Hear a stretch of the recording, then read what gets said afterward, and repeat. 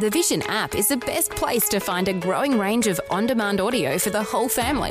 Your kids or grandkids can listen to the popular radio drama Adventures in Odyssey and 2-minute Bible stories called Quick Sticks whenever it suits you.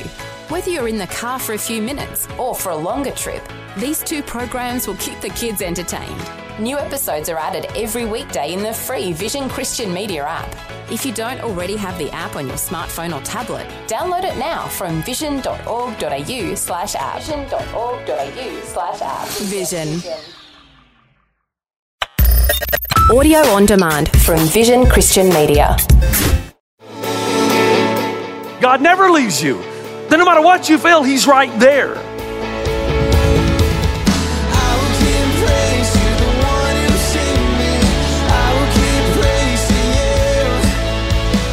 Hi and welcome to Today with Jeff Vines. Today we continue hearing about overcoming spiritual winter from the book of Job.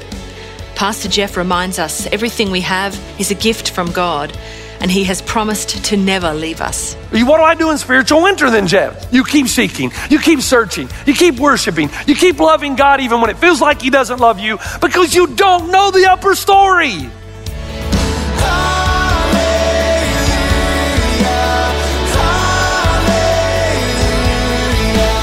This is Today with Jeff Vines, and we continue overcoming spiritual winter. I know this is old, and I have resisted using it for like 10 years now. You will notice that this is not something I have used for 7 years since I've been your senior pastor. But sometimes you just got to pull them out of the closet. Some of you have heard it. A lot of you young people probably haven't. But it's supposedly, I think it's an urban legend more than anything else, but it's a supposed transcript of a radio conversation between a U.S. naval ship and the Canadian authorities, okay? So these 2 ships meet on the ocean or near the coast. The Americans radio and say, please divert your course 15 degrees to the north to avoid a collision. The Canadian captain responds by saying, recommend you divert your course 15 degrees to the south to avoid a collision. The Americans say, this is the captain of the U.S. Navy ship. I say again, divert your course. And the Canadian says, no, I say again, you divert your course. The American comes back and says, this is the aircraft carrier USS Lincoln, the second largest ship in the United States Atlantic Fleet. We are accompanied by 3 destroyers, 3 cruisers, and numerous support vessels. I demand that you change your course 15 degrees north. That's 15 degrees north, or countermeasures will be undertaken to ensure the safety of this ship. To which the Canadians responded, this is a lighthouse. Your call. I know it's old, but still good. And the point is this, and I do have one.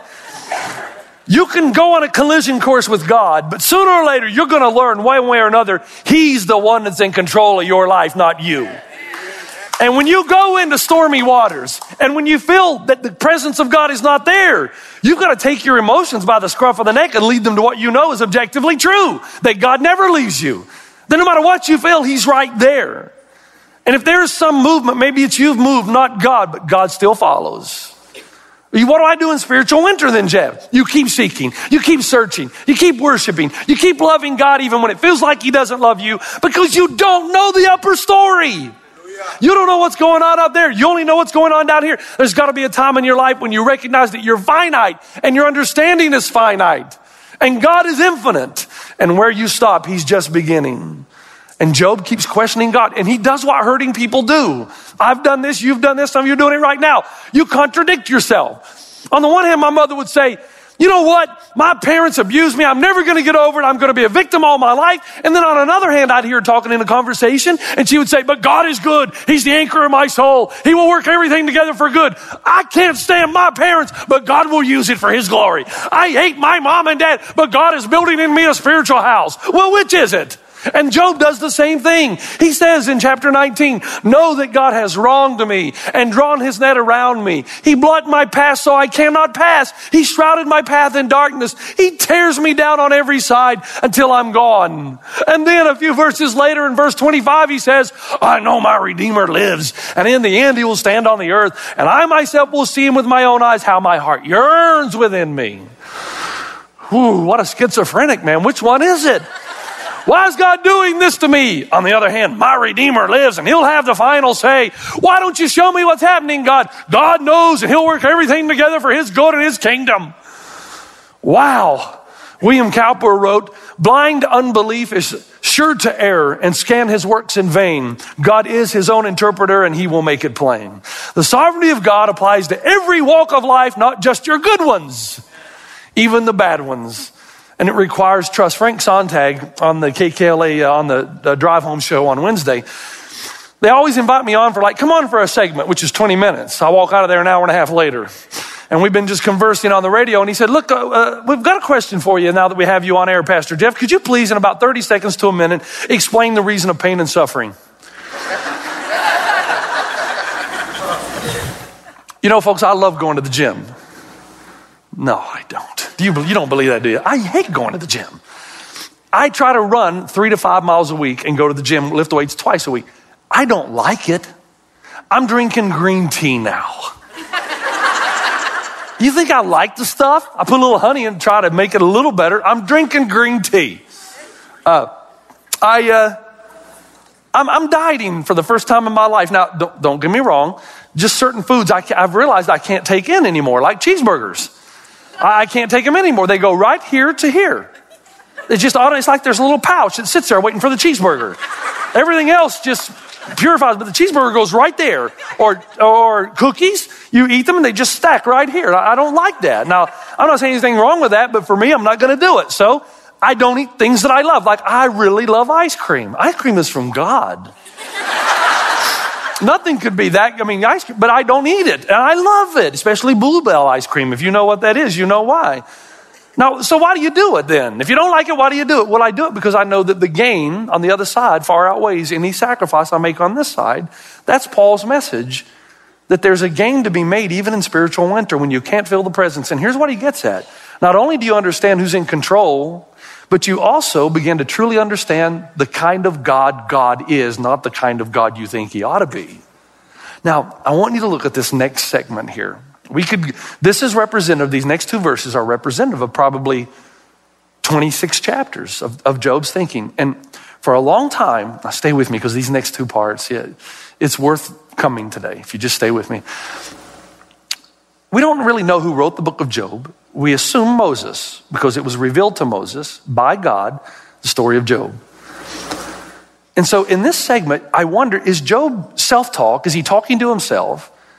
Is he reminding himself? Now please stay with me. Sometimes you have to remind yourselves of things that you do know with certainty to help you understand the things you don't know.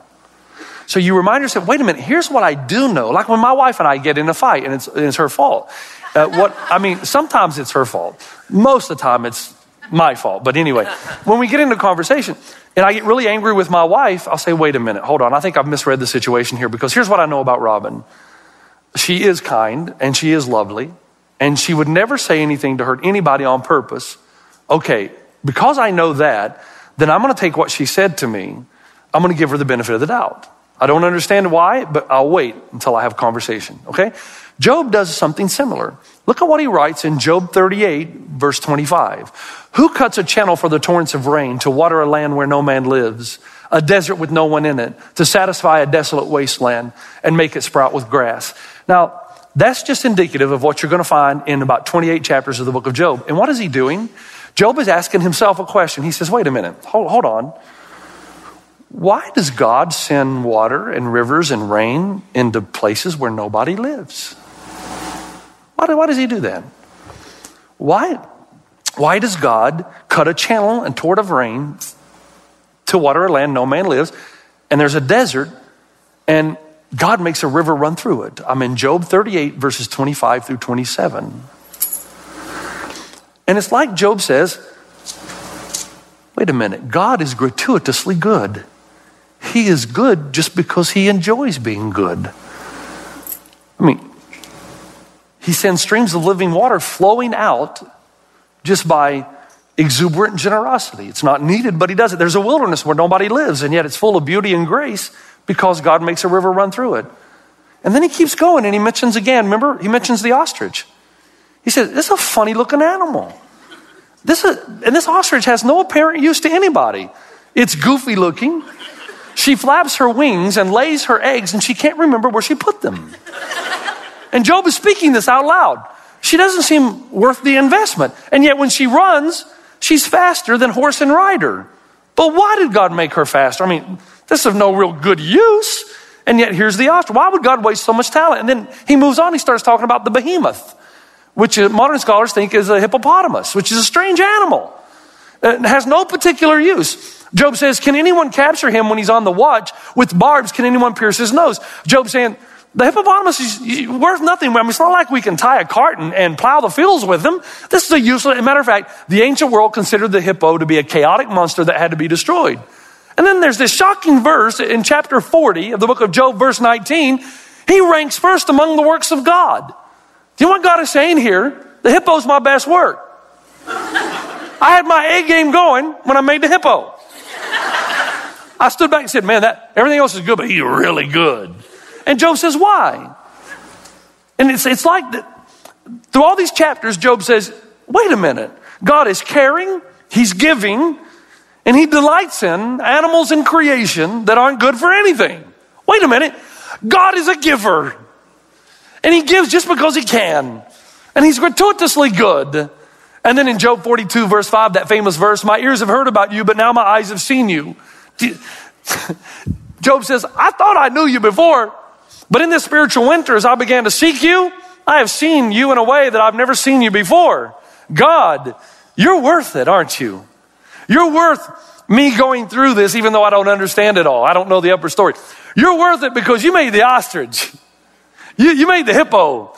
You made all kinds of beautiful, wonderful things, and you didn't even have to. It's just your creative capacity.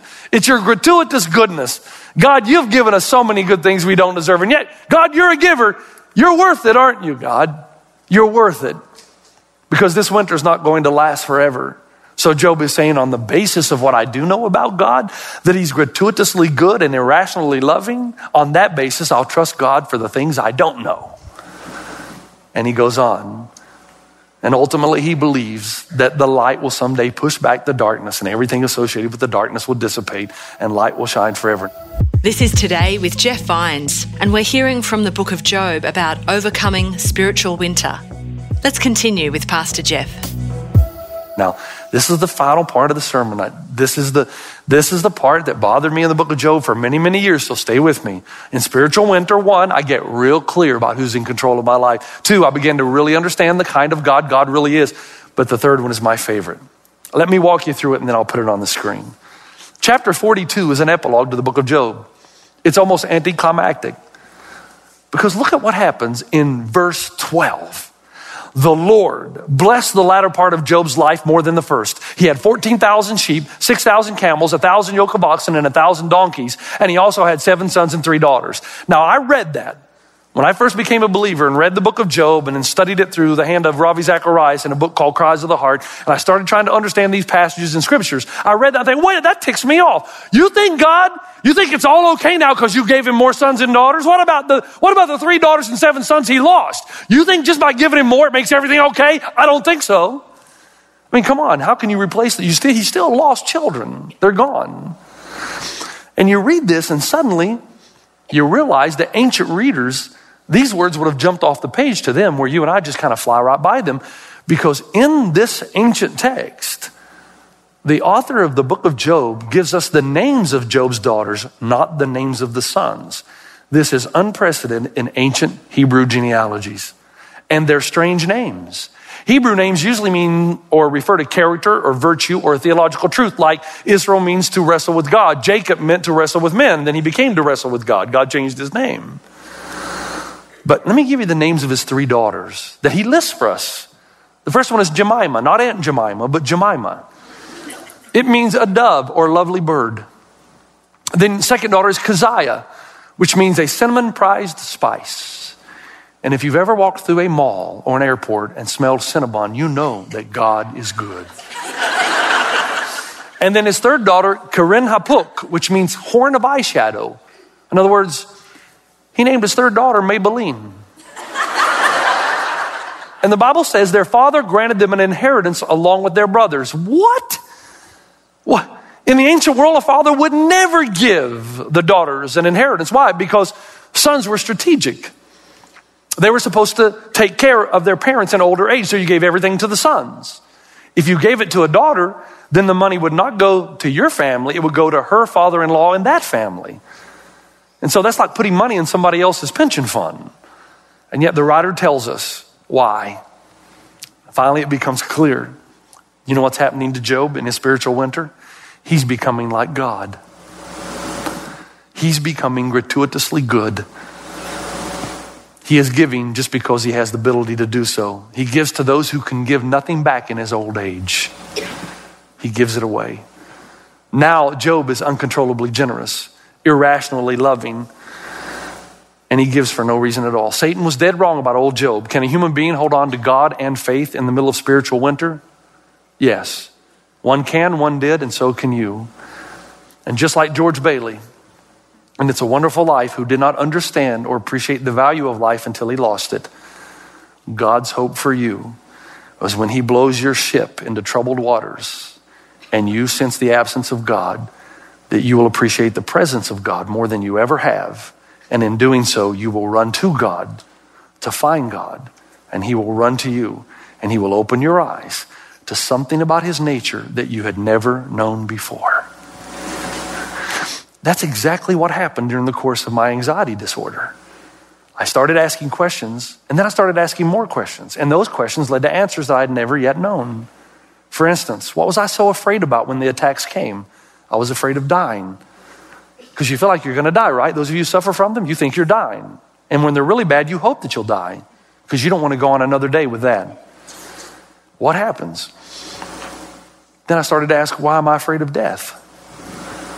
And then I started to realize, wait a minute, I'm not. And something uncanny happened.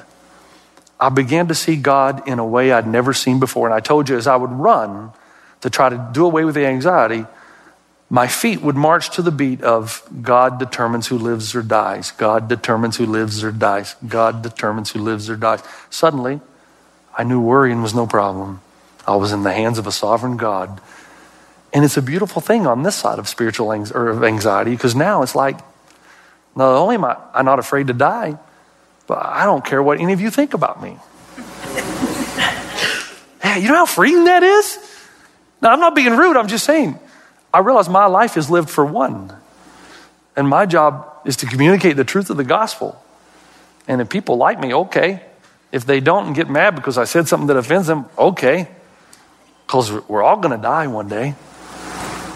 And through spiritual winter, you start to see things God you'd never seen, and you start to become like him.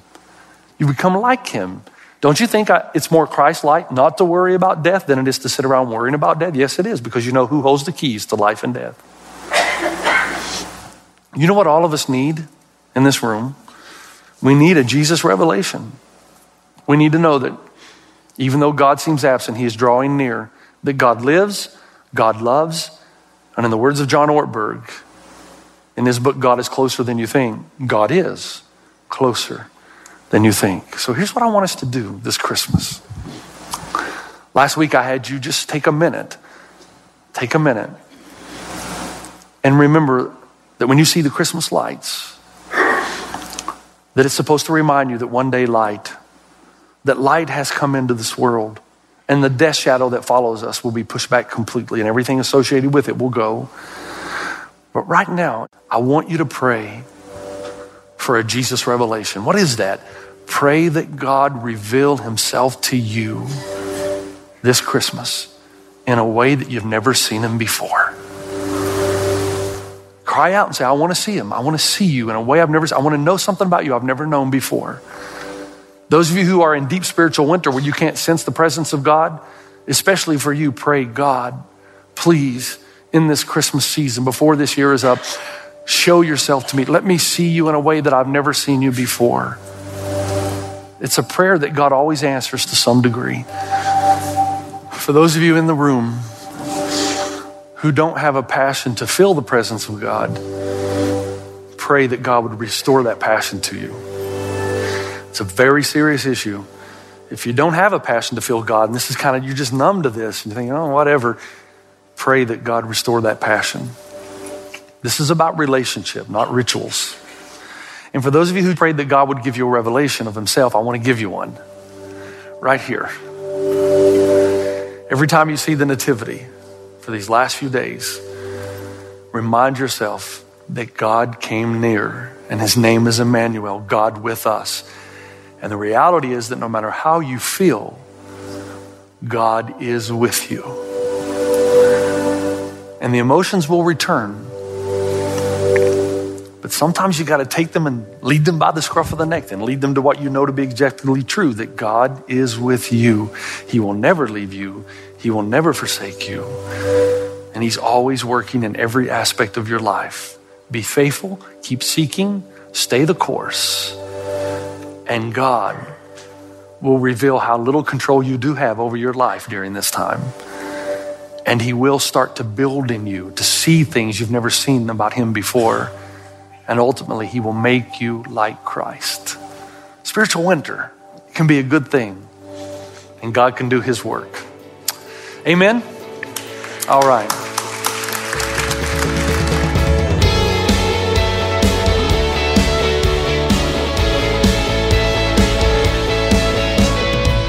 Thanks for joining us on Today with Jeff Vines. That's the end of Overcoming Spiritual Winter, a reminder to continually seek God and to trust he is closer than we think, no matter how we're feeling. You can head to vision.org.au and search for Jeff Vines to find more information.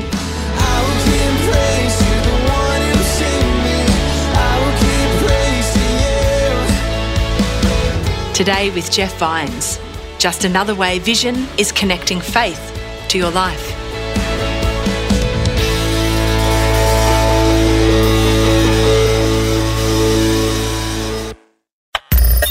Thanks for taking time to listen to this audio on demand from Vision Christian Media. To find out more about us, go to vision.org.au.